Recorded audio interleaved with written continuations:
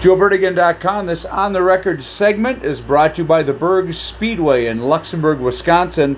And when we left off at the end of part 2, Mike Randerson, Circle of Fame inductee, longtime contributor in many ways as a car builder, car owner, was telling us a story about Jerry Medina Smith and how in his first and only USAC stock car event in Ohio, he kind of got screwed, if you want to say it that, because he was not a USAC regular. You think that was a big part of it? There was a lot of politics, Joe. Sure. Politics I never dreamt of. You know, the manufacturer's trophy was a big deal back then. So Right. Ford and Dodge, even Dodge and Plymouth. Right. I Oh, mean, yeah. It was bad blood between those guys. Oh, geez. So, I mean, there was stuff going on there we never dreamt about in our short track experience, Right. you know. So The USAC, that deal at Queen City Speedway was an eye-opener, to say the least, right? For both you and Medina?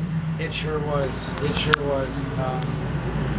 You know, we thought there was politics in the short track racing we were doing, and so we thought by going to USAC we would escape all of it. Pale in comparison. Yeah, only to find out exactly, Joe. It paled in comparison Oh, wow. to what was going on there. So did you guys lick your wounds and come home, and then what was your next move? Well, you know, we continued to run the USAC circuits, just choice races Right. throughout the season. As an aside, when we picked up the car from Norm Nelson, he told me, "Now, Mike, don't you run anything in this engine except pure Firebird, or no, Union 76 racing gasoline. That's what it's jetted for. That's the timing. You Right. got to run that." Sure. Well, wouldn't you know, we didn't have enough gas. We went to Indianapolis Fairgrounds, 1 mile dirt, Sure. and we burned the piston. Ouch. So we come back home, and of course it scored the block. So I had to do the engine then. Sure. So we got a new block from Nichols Engineering in Highland, Indiana. They were the counterpart to Hallman and Moody. Oh, sure. Chrysler Corporation. Okay. That's where you had to get your high perf parts from. So anyway, we put the engine back together, and we came out here, 4th of July. WIR, yep. 1969, and Jerry promptly whipped the boys in the Firecracker 150. We won that. There's some great pictures floating around the internet of that victory. That was quite the day for you guys, wasn't it? Yes, it was. That was by far the biggest victory we had Sure. up until that time, because there was a deep field here, even though... Who are some of the names that he beat that day? Like Gene Marmer was here. I guess, Joe, you kind of caught me off guard, but, you know, like Trickle was here. Oh, yeah. Marzofka, you know, the Central Wisconsin guys. Sure. Dave Marcus, maybe. I don't know. We'd have to look at the results. Yeah, I don't They're know. floating around. He raced here for a time before he went down south. Yeah. So anyway, as the season wore on, we had some more engine trouble and stuff, and we finished the '69 season in the red really, really bad. Right. And I really felt U.S. Oil stayed with us all the way through. Sure. I just felt like I didn't treat them right, you know, because I basically went in with rose-colored glasses when I sold them on the deal to begin with. Right. So what I did is I sold the '67 Plymouth to Cliff Whiteman. Okay. And George Beeson ended up in the car. They put a Super B body on that car. Oh, sure. And raced. And I took... Cliff had a car that Clyde Schumacher had driven. Back to Smiling Clyde. Yeah. Yep. A '67 Ford Galaxy that was built by Terry Besaw. Oh, sure. Yeah.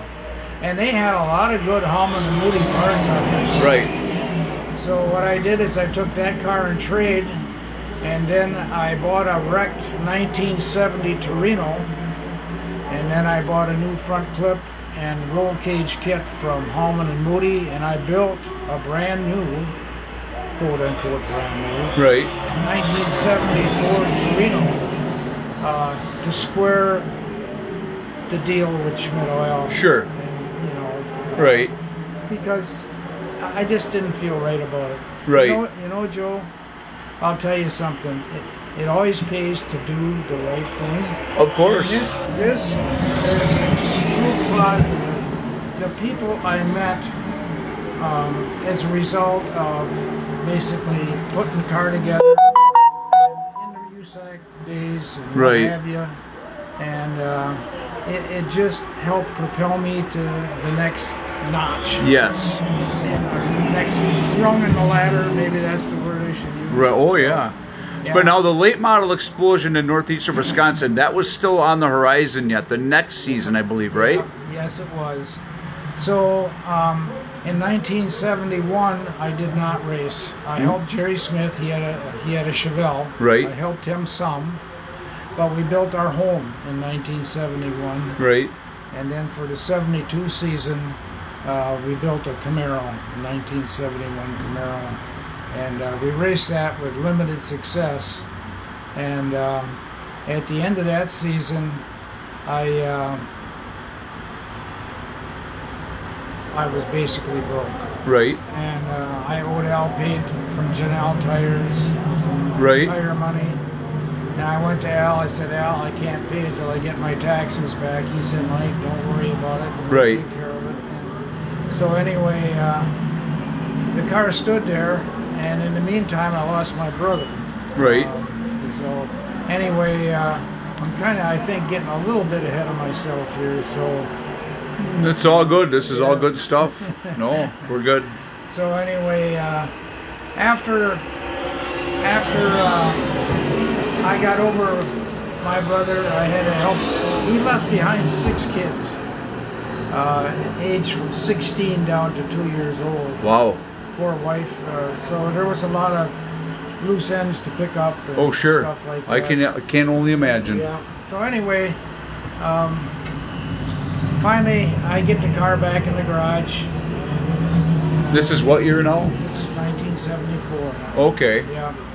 And Roger Regeth had been watching that The car bear. sitting in the yard. Like literally stalking, driving by and watching it? He did. He did. And so I got the car in the garage, and I didn't have it in the garage. You know, there was some things wrong with the car, the way I had done some things. Right. This was when Jerry Smith ran it. It was a red number 70, right? Yep. Yep. And Roger Regeth at the time was driving for Gene Wheeler, correct? That is correct. Yes. Okay. In fact, he started the season out with Gene Wheeler, and this is like in June by the time I got the car in the garage. Right. And Roger come over, and you know, I told him my situation. He said, "Well, what if I could find somebody to buy the car and pay you to fix it, Right. and then give you a percentage to manage the car and bring it to the track and crew it and what have you?" And enter Jerry Sheriff into the picture, right? Jerry Sheriff, yeah. Yep. And so we teamed up, and we came out in sometime in July of 1974 at Shawano Speedway.